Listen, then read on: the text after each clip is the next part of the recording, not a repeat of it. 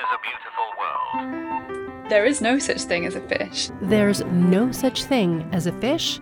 That's Helen Scales, marine biologist and author of Eye of the Shoal, a fish watcher's guide to life, the ocean, and everything. It was a question that was put to me. I was on a radio program here in Britain. The host of the radio show said, Helen, is it true that there's no such thing as a fish?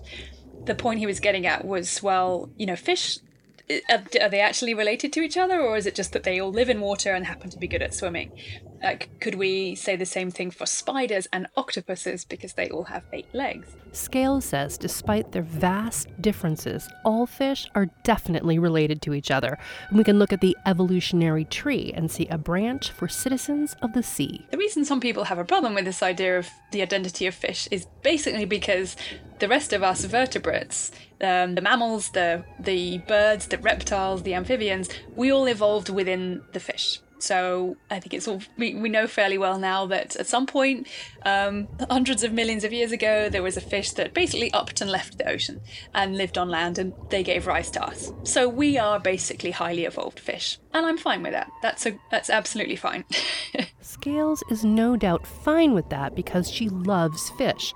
She loves watching them, studying them, and woven throughout her book are vignettes of her own aquatic explorations, from eerie nighttime dives with glowing fish and up-close encounters with giant manta rays, and floating in the middle of a swirling shoal being watched by thousands of inquisitive eyes.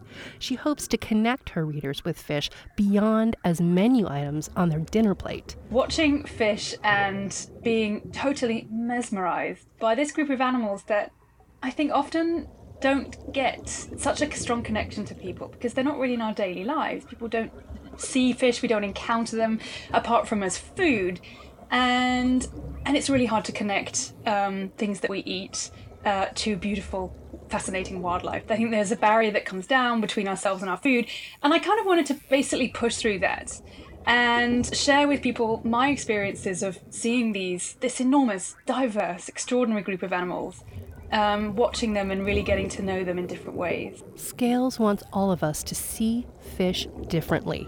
With the ocean covering over 70% of Earth and nearly 2,800,000 known and named species of fish to choose from, she hopes we'll not only start to think of fish as wildlife, but as wildlife that demands our attention and protection.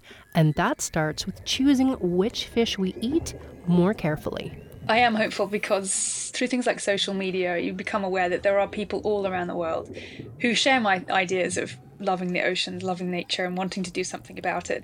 And I do think our voices are being heard more strongly. I think we can all play a part in that, and I think we have to remain hopeful. I really do. Scales recommends downloading a sustainable fish app to your phone, like the Good Fish Guide, so you can make dinner choices more wisely. For example, Scales says absolutely no one should be eating bluefin tuna right now. My idea of a beautiful world, I think, has to be an underwater world that is just full of diverse, colourful, beautiful fish. All of the creatures that should be there, playing their roles, interacting with each other, making more of themselves, just getting on with the vital role of being wild creatures, doing what they should be doing. You can find out more about Helen Scales and her book, Eye of the Shoal, a fish watcher's guide to life, the ocean, and everything, online at abeautiful.world. I'm Heather McElhatton, and this is A Beautiful World. Brought to you with help from the Pollad Family Foundation.